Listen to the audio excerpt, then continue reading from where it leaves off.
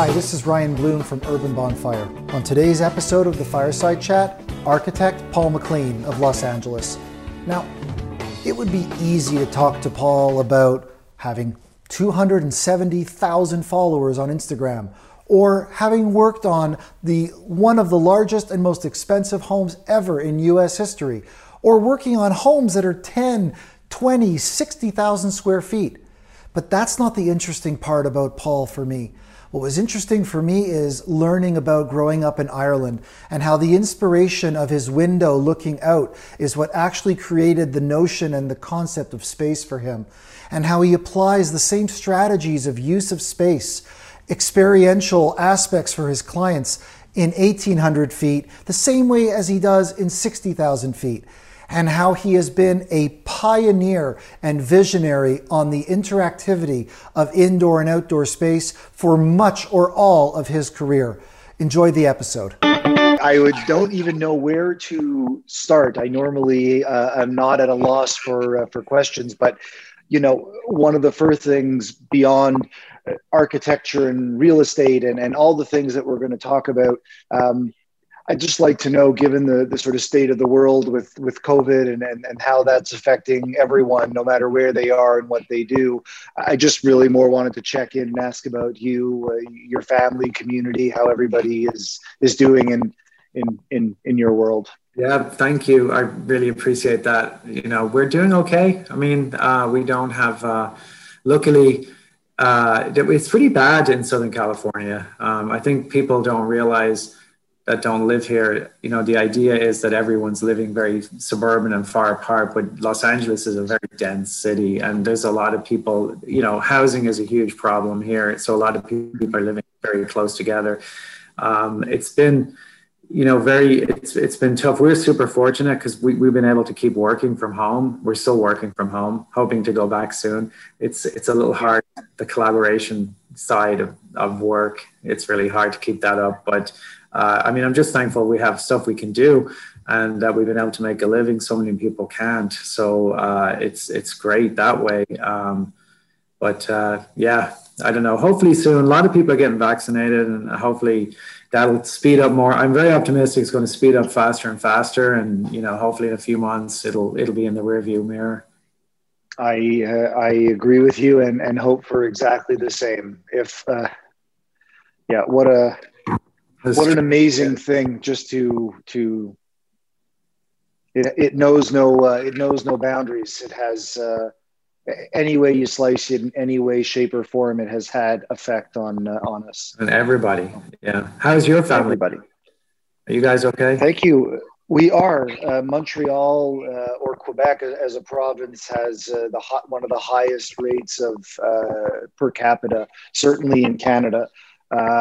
We're currently in a lockdown. We even have actually a government-imposed curfew that's currently on here from 8 p.m. until 5 a.m. unless you're essential or you're walking a dog within 1 kilometer. I know, given that you're from Ireland, I can speak in metric, and 1 kilometer is okay. For our U.S. friends, 0.6 of a mile. Without, really those being the limiting factors, we are supposed to be sort of in the house, and we've seen our numbers drop in half in a few weeks. Yeah. So it's working, but it's been a ride. Yeah, it's been a real ride.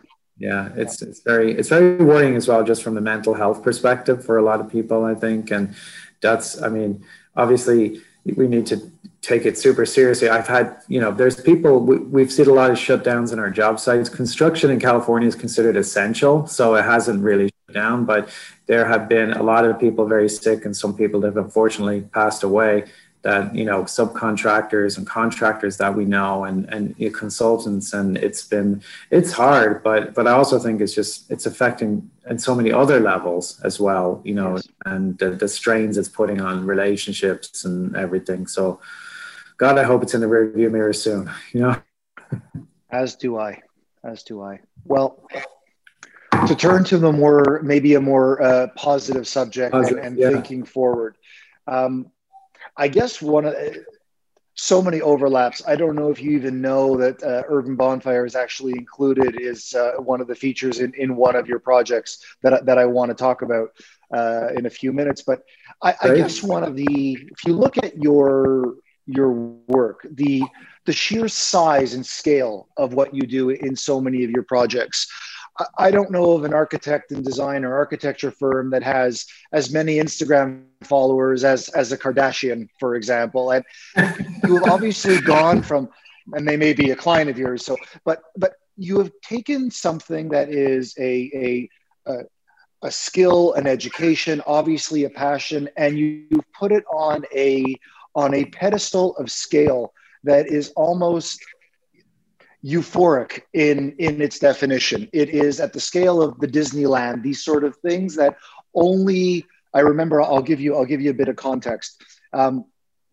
Many years ago, in I think 2000, the early 1992 or 3, I happened to have been visiting Israel, and I went to a movie. I went to a movie theater there, and if you remember the film The Bodyguard with Kevin Costner and Whitney Houston, and the shot onto this mansion with the pools and the audience, because that was something at that point, the scale of that in Israel was almost unheard of, and people just went whoa, because of the sheer nature of what was possible. And that, by today's standards, by the types of projects you work on, would seem almost humble.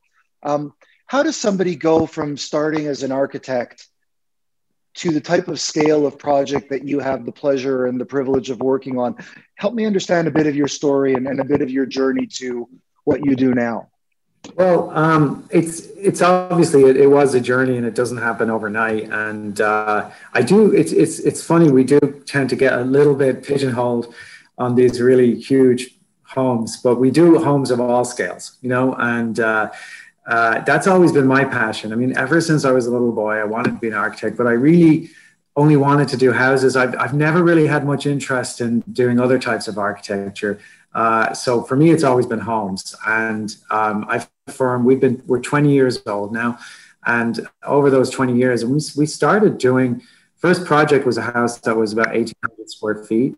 I was really lucky. That first project was, I met a couple, they had a lot, they had some plans to do a house on it for kind of a Mediterranean home. But as they talked about it, they were just talking about a really contemporary, open design. And at the end of the conversation, I said, look, they really wanted me to just take these drawings and develop them. And I said, I don't think it makes sense based on what you're saying. And I think you should start over or buy a different house. And that was like around September 99. And on New Year's Day, her name is Patty, she called me back and she said, it's a new millennium and I want to do something brand new and we want you to design a house. And at the time, my wife and I were thinking of potentially going back to Europe. And we said, wow, I was 30 and it was, to get that opportunity so early in your architecture career seemed like we should definitely stay and do that. So I stayed and obviously I'm still here. And, it just started over time, the houses started to grow and we just kind of, as we learned from that house, 1,800 square foot, then the next house was a little bigger, sometimes they were smaller. At the beginning, it was a lot of even remodels, a lot of historic houses, just anything to bring food on the table, just to get the business going. But there was, I think sometimes when you look back, you can see some inflection points. And one definitely was when we did the house on Blue Jay Way that Avicii ended up buying, and we ended up remodeling it again with him. But I started that house in 2005 and it was completed in 2008. And the person that we designed it for couldn't afford it anymore because of the crisis in the economy. But it still sold for a lot of money at the time. And it's funny now, those numbers, don't seem as crazy as compared to what's happened in the last 10 years. But yeah. Sold for a lot of money, and unfortunately or fortunately, that's how it often works, is when people see something that is very successful in that sense, then the phone starts ringing. And we found ourselves in this kind of strange situation that during the big recession, we were designing speculative, which seemed like it's very strange. But by the time the recession was over, the people who were smart enough, I guess, to think about that, they had homes that were finished and that they could sell. And then, of course, there was not much competition out there. So everyone, people paid a lot of money, and there was premiums. They were the highest selling per square foot in the neighborhood. And of course, that gets you a lot of attention. And, everyone's a great architect when your houses are selling for a huge number. If they don't sell, then they think you're a lousy architect. So that's just reality. So that just led us on a path. And the great thing about doing speculative homes at the time is, they happen pretty quick. We design them quick, we build them quick. Our passion is with homeowners to do homes for families or individuals. We're lucky now that most of our work is in that direction, but we'll always be grateful for those homes, the speculative homes, and the people who helped us do them, because they gave us a portfolio relatively quickly of projects that then instill confidence in people that would allow us to do what we really wanted to do. Mm-hmm.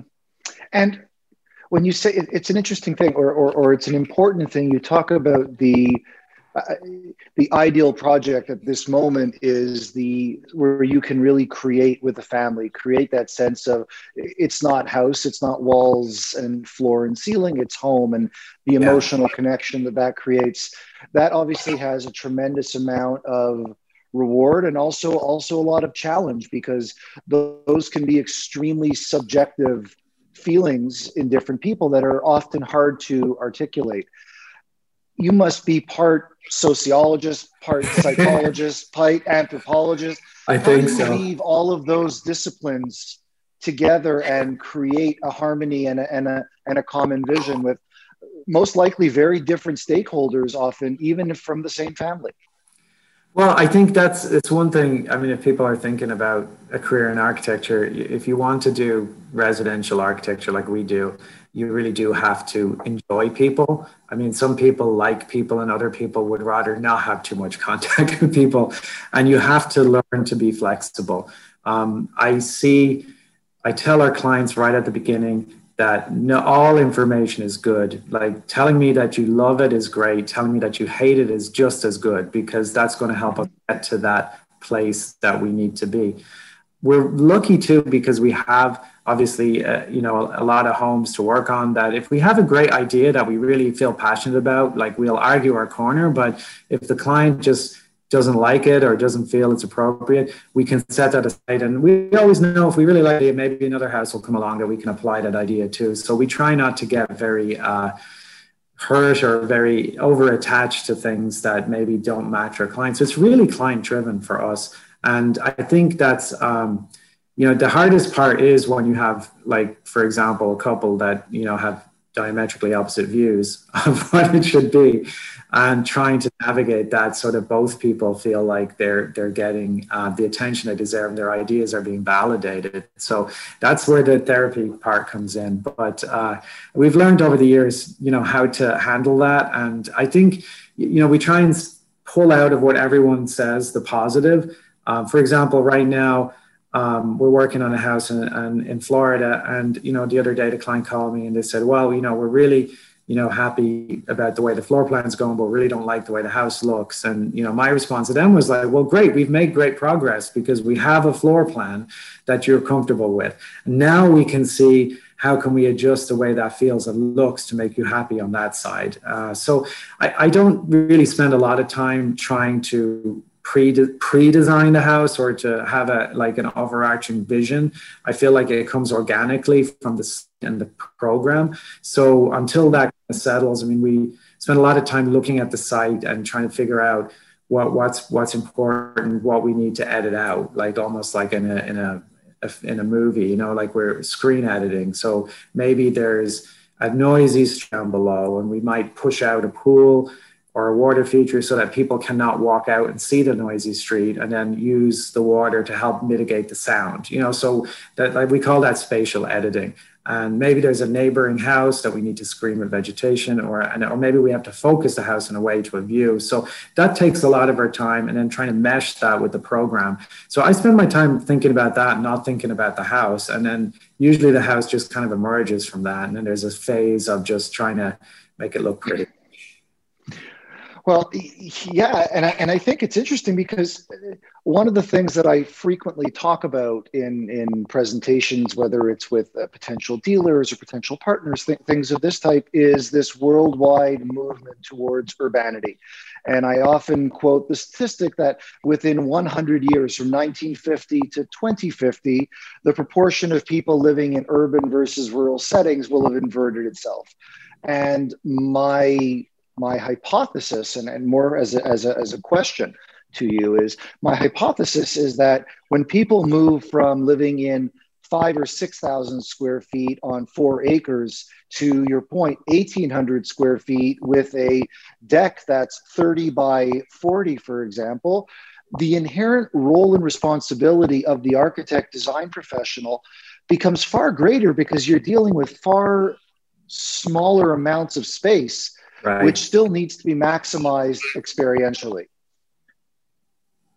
How do you feel about that? Is that, as someone who's worked in, as you say, 1,800 square foot to, I don't remember the square footage of the one, but, and we'll talk about that, but yeah, you're talking about something that is, just an unbelievable scale. How do you find the inspiration to play in both of those arenas? Well, they're both puzzles in a way, right? In different ends. I mean, I would say, for us, like our average home is probably between 7,000 and 10,000 square feet. But I would say that they're more like 6,000 to 7,000 square feet above ground. There's often basements for different reasons. So, we're thinking about a home along that size. So those two are the extremities. But I do often feel like that our homes are not particularly baroque. They're not particularly full of things. They're relatively spare. Someone once said, like, it's interesting that you can get people who are have so much money to live in such simple surroundings, in a way. But we're really all about light and air, transparency, views to nature. I think those things are common across everything. In many ways, the smaller house is a more interesting challenge because those are the realities of what for more people of how they're going to live. And I think that on top of that, then you're dealing with more confined situation where you're trying to bring that same feeling.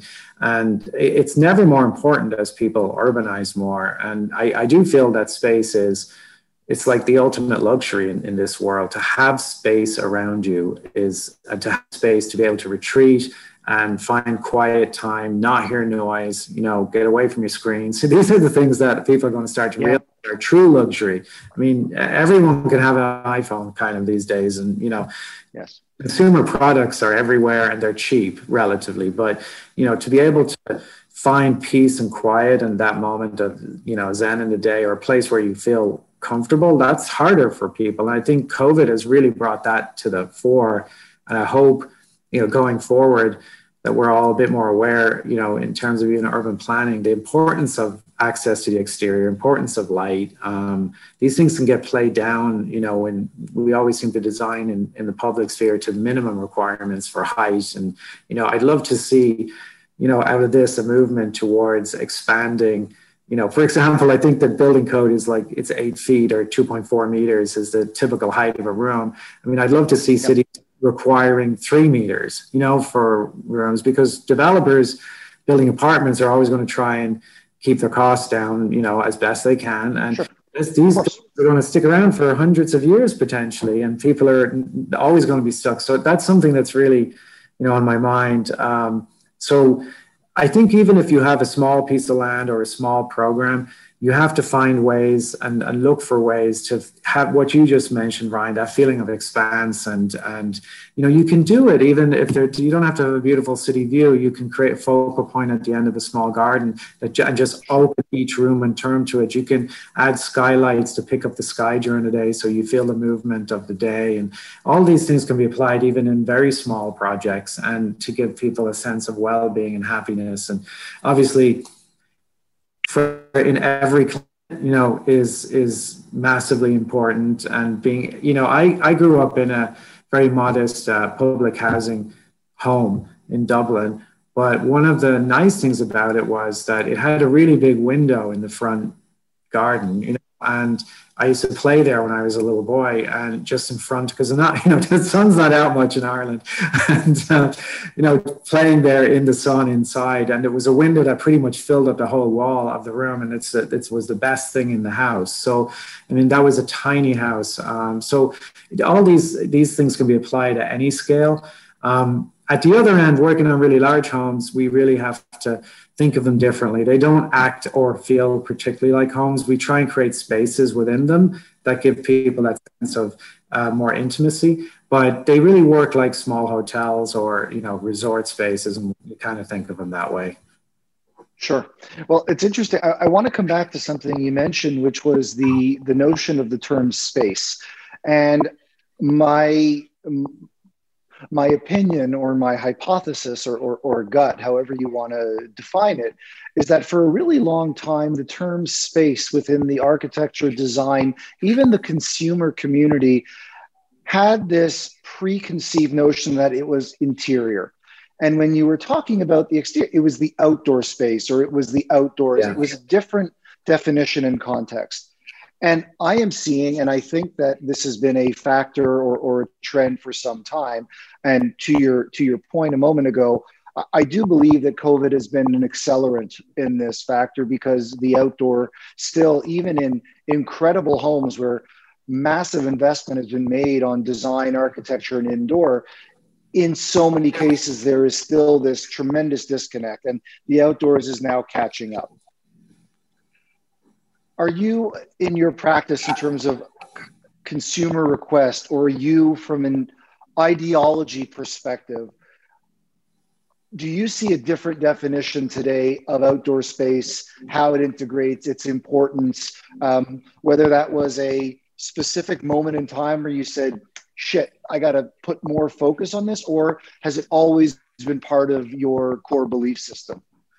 For me, it's always been part of the core belief system, but I do absolutely agree with you, Ryan, that there's been a movement into thinking of that. And I see that at every level, that when I was growing up, gardens, especially, the back garden was kind of just this afterthought. And even in very small or humble homes, when I go back to Ireland and see them there, garden is part of the living space now. People they've been building out there, putting in fire pits, they've been putting out there, even if they've only got 100 square feet, or less, they're making it part of their home.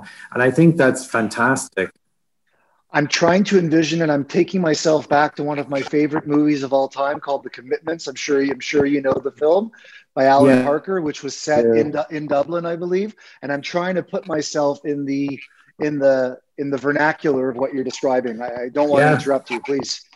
No, and it is, that particular place, Darndale, where they set that, was just down the road from where I grew up. And it has a bit of a checkered history. You can kind of see the architects at the time, as I look back at it now, that what they were trying to achieve makes sense then, but it just did not work out. It's interesting too. I mean, it's something they were trying to create, like a dense urban small environment, in the outskirts of the city. But generally, people don't move to the outskirts of the city for a dense urban environment. And I think also public housing can be difficult that way, because it cut down on the private ownership part, so they're trying to create community spaces. But as often happens in those type of projects, the money is never considered for maintaining the public spaces. That, like, everyone has brilliant ideas and they design potentially beautiful things, but then nobody puts any money into maintenance going forward or considers that as part of the life cycle. And then these spaces become barren and deserted, and people then don't take part of them. And one of the more interesting things, even in that particular estate of homes, is that when the government started to privatize it, they started to claw back the public space and then give it to people as part of their ownership. And that helped improve it. So slightly off topic, but but an important one, because I think it's interesting, and I'll just give you an idea or a window into where I was going with this. I remember maybe about 2 years ago, I was in Toronto, Yeah. our big neighboring city. My son was there for a hockey tournament, and I was walking to where it was in the middle of downtown at this beautiful school, and I see this development, this forthcoming luxury, la creme de la creme type of condo project going up. And I remember taking notice that these huge renderings that were really trying to promote the vision of the project, 3 out of the 6 renderings were about outdoor space. And we're in Canada where it's frozen 6 months of the year. And it really had me thinking about it. And then seeing the project delivered a couple years later, and just to go back and see it, and what tremendous disconnect there was from the vision or the illusion of the outdoor to what was actually delivered. And I think, to your point, a lot of that comes down to, developers often get very penny wise and dollar foolish on the implementation of common area aspects like outdoors. And yet it's one of the huge drivers and one of the big difference makers experientially of living in one of these places. Exactly. Yeah, it's, I think, and I mean, maybe we definitely see homeowner side, an awareness that's been developed through COVID, which is hard to stay away from as a topic. But, there's definitely, I think people are coming to us now and they're thinking more critically about space and how it might be used. And you just have to hope that that's going to translate into the public sphere as well. And I do have, some friends and coworkers who are a lot younger than me who are looking for rental housing, for example. And this is top of their mind, is like outdoor space, communal space, gyms, swimming pools here, obviously, because the weather is a little warmer. But, that how what's the right size? Where will there be a sense of community? These are the things that people are looking for. And, I think successful development is going to have to take, and people are going to be more critical, I think, after going through this experience. So hopefully it will spur people on to think a bit more creative. And I think, part of that falls back on the public sphere because, developers, let's not fool ourselves. Developers they want to have successful projects, but they want to make money first and foremost, and they want to get out as quick as they can. And who can blame them? That's their business model, right? So it's up to the community, to push back against that and set the boundaries. And I think, for having had a lot of experience with developers, the biggest issue is always getting concrete answers. I mean, not being subjective. So, I don't think you're going to find that just because you mandate that ceiling heights have to be higher or that a certain amount of money has to be put aside for public maintenance. It's not going to stop people building. They're just going to happy to know as long as they know those parameters up front. If it makes sense, they'll do it. But what really bothers them is when the parameters keep changing. I want to now, if I can, shift from the idea of high density developer living on one end of the extreme spatially to the one. And are we okay to talk about it? Is that we talk about it a little bit. It's not my biggest subject. It's I think because it's so out there, from the rest of what we do. But we can have a little chat about it. Well, only because I got to tour it. I was in Los Angeles, about October 2019 for the West Edge Design Fair where we exhibited. And we got to do a site tour, of course, and couldn't take any pictures. And you know what, let's not even focus on this project, but let's focus on this style of home where you say, average project, you just said, is about 10,000 square feet, which to the average person, 5 times the size of my personal home. Now, I live in Montreal, very traditional architecture, more density in most neighborhoods, stylistically, like you described from Ireland, very, that's just stylistically. But the idea of 10,000 square feet to me is, I wouldn't even know what to do with it. And I think there are some people who just build because they can build that much, and why not maximize every inch on their lot? When you're talking about that scale of home, that still is for a family of 2 or 3 or 4 or 5, for example. How do you not treat it, in your words, like a hotel or a resort, which it can become very easy when you have 3 kitchens and 14 bedrooms and bowling alleys, and it is a very resort-like feel. But even at 10,000 square feet, at that level of scale, how do you create the home feeling of intimacy and that sort of hug that the average person is looking for in that amount of space? I think, first of all, it sounds like it is a lot of space. Don't get me wrong on that. But some of that, and the pattern of development that we tend to be involved in tends to generate more space for several reasons. But I think part of the problem on part of the reason that these homes tend to get as large as they do where we are is because the land value is so high. And, you know, if you're going to build a home and it's going to cost a lot of money to build it, and California is a very expensive place to build, people tend to think everyone's thinking, you know, in the long term, like, what if something happens? What if I don't want to stay there? It doesn't matter what their budget is. Everyone's aware that things can change.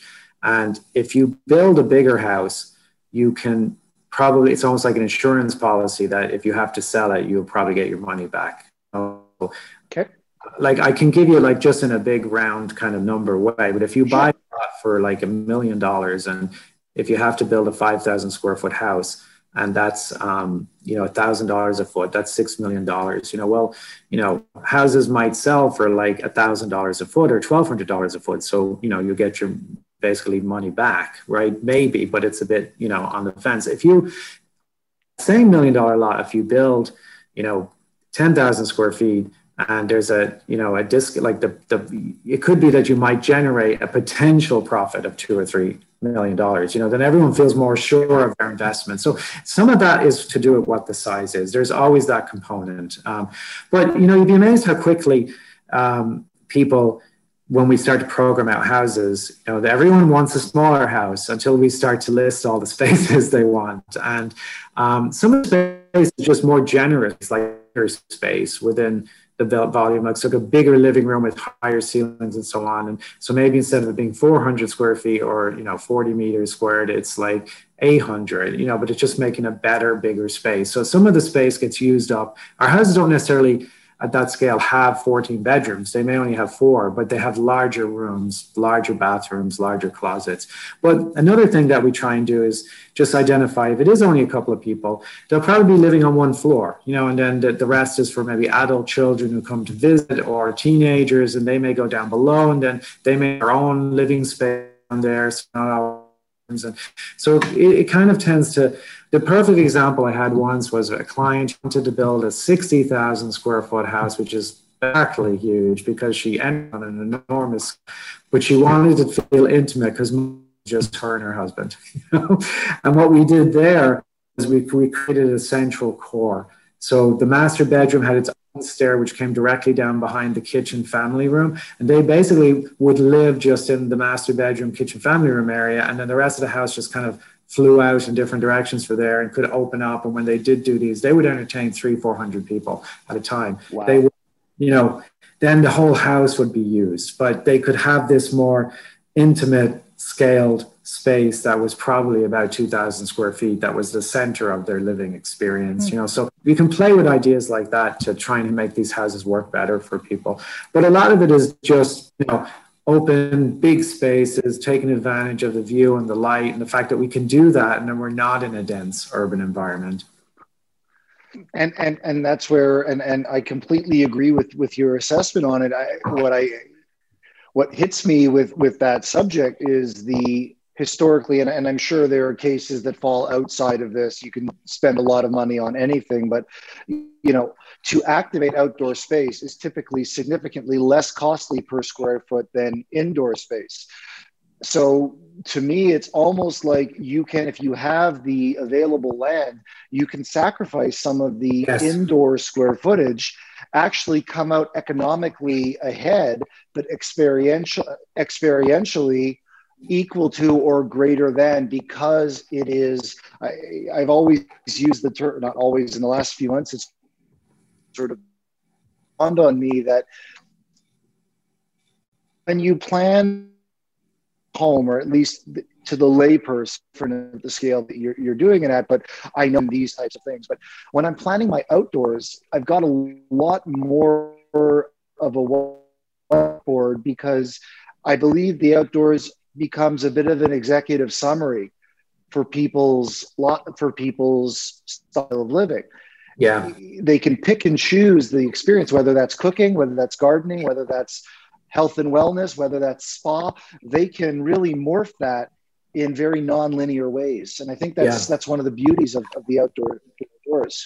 Yeah, it is. We're starting a project. Do you feel that in your? Absolutely, yeah. We're starting a project in Denver right now, and it's in a nice, inner suburb location. But the lot is relatively large for that neighborhood. I would say most lots in that neighborhood would be 5,000 square feet, 500 square meters, and this one is double. But the house we're designing isn't any bigger than the rest of its neighbors. And so the idea is that how to work with the outdoor space is going to be just as critical as the indoor space. And that's been a big driver for the client, that they want to be able to make the most of the seasons that they have there, which are relatively short and changeable, but just the different environments and different experiences outdoors that they can have.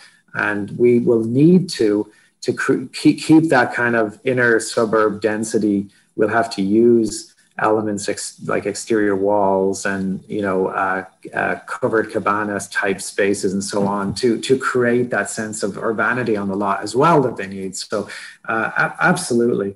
But I think not talking real estate too much, but we do tend to, when we talk to clients, we always try and help them understand what makes sense from a real perspective without spending, like, it is their dream home, and we want it to be their dream home specific to them, because I do truly believe if you build a beautiful home, there has to be an emotional connection to that. If someone is going to sell it, they're going to buy it based on how they feel about it. And every home is never perfect for the next person. It's always missing something. So we don't want to spend our time trying to figure who the next person is. We're trying to figure out who this person is and make it work for them. So, we would discourage someone from, designing a house with no bedrooms except for, the one master bedroom. But, if they like, should we have 4 or 5 bedrooms? I'd be like, well, works for you, 3 or 4 or 5. And then I'm sure if you ever have that problem and you need to sell it, someone else will be happy with it. So I think creating that emotional connection to the property and the land and the house is more important necessarily than being a slave to the market. Yeah, well, I mean, that always, it to me comes back the same way as at a definition level, when you set up or you start a company, there is an inherent difference in feeling, I think, from the entrepreneur or whoever builds it, when it is being built just to flip. I'm building this to sell versus I'm building a legacy project that I have. If I ever sell it, great, but that's not my intention. My intention is to build something that is a legacy that I will, hopefully, God willing, pass on to my children. And I think there's a fundamental difference. One is very tactical and one is very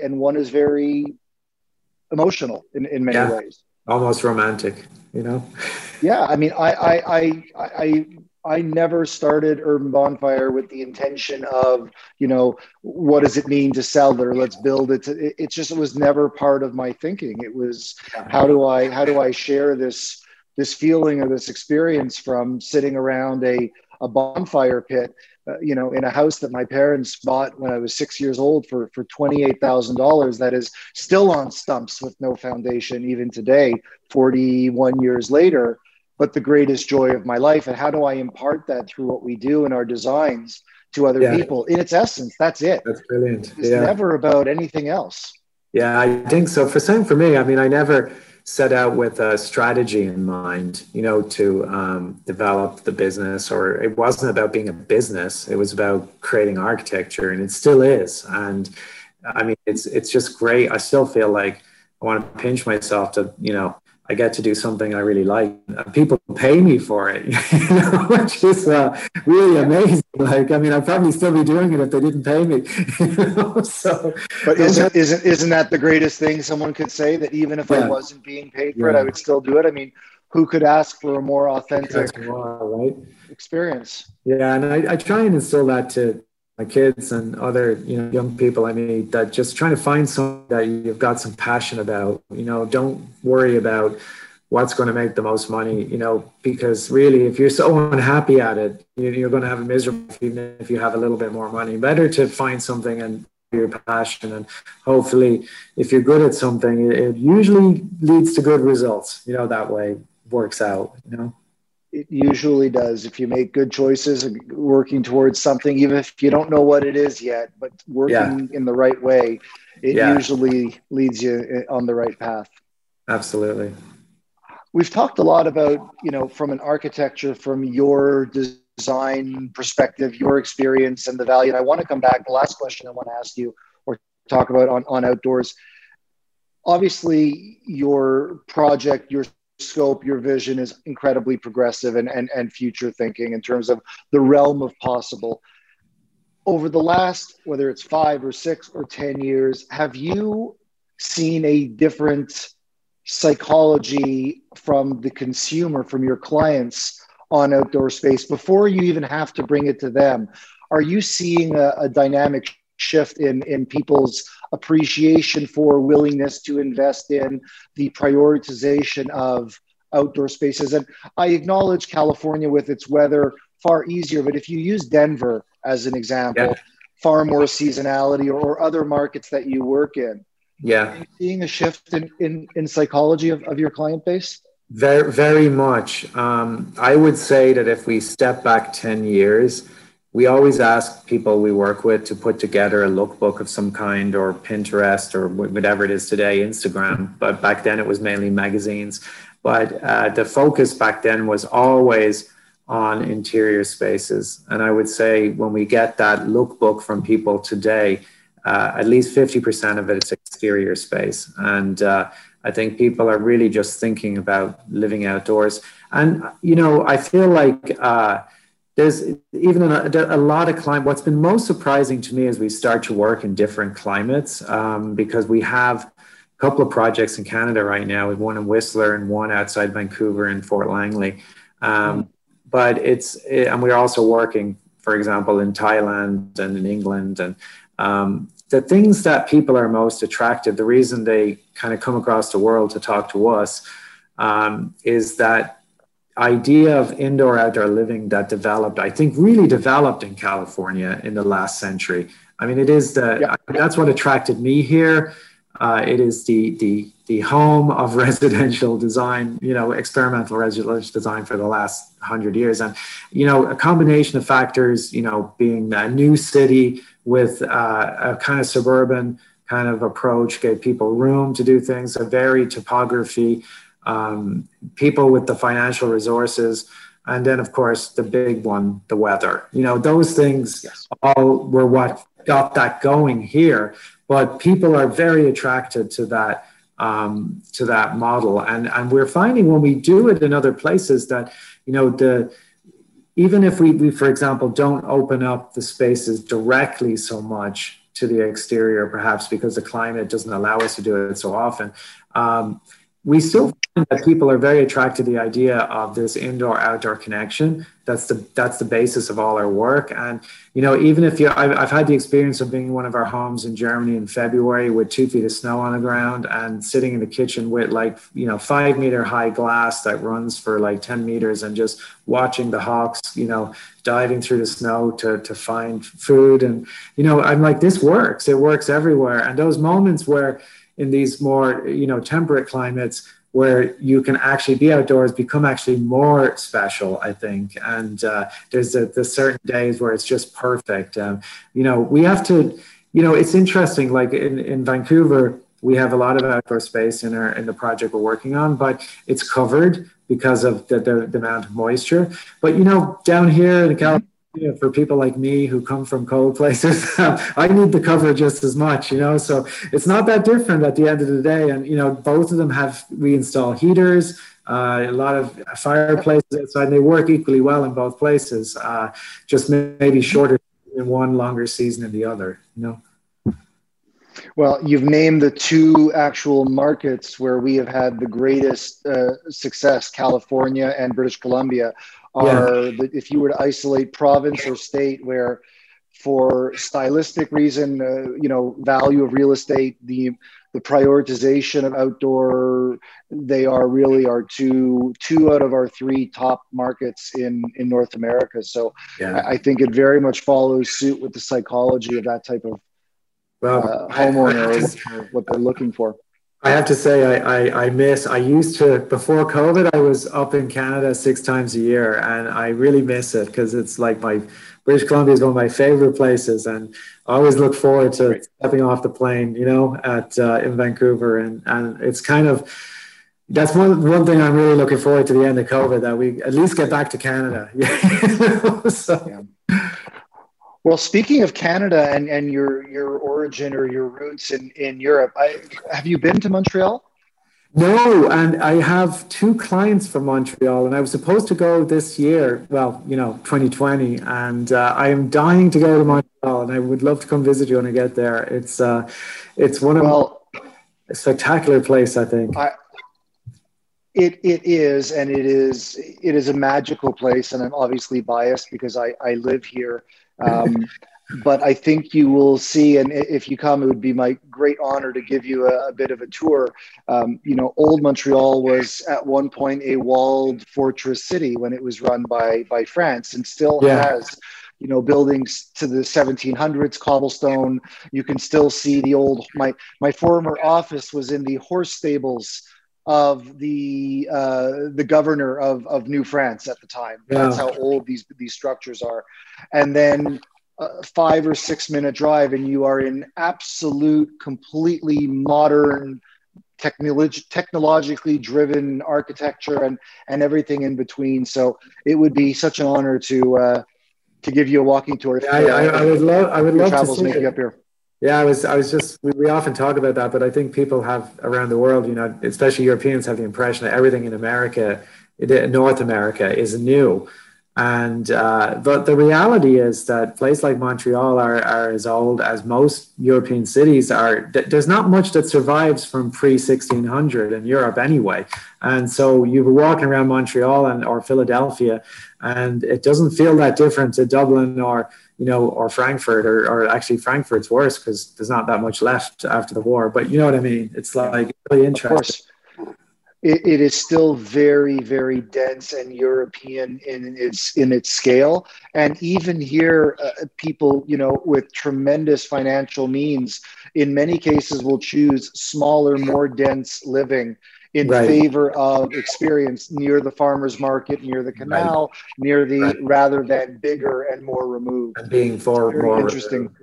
Yeah, exactly. In many cases, that's something that going back to our earlier conversation, that people, as this planet completely urbanizes, I mean, the trick is going to be, how can we create more of that feeling versus the kind of monotonous high-rise development that one often sees in newer cities around the world. And it's always, again, it's a time and money. It's always time and money. Everyone trying to do things fast. And I think one of the problems had been one of the problems with modernism is that so much was built after the Second World War and built so cheaply and so quickly.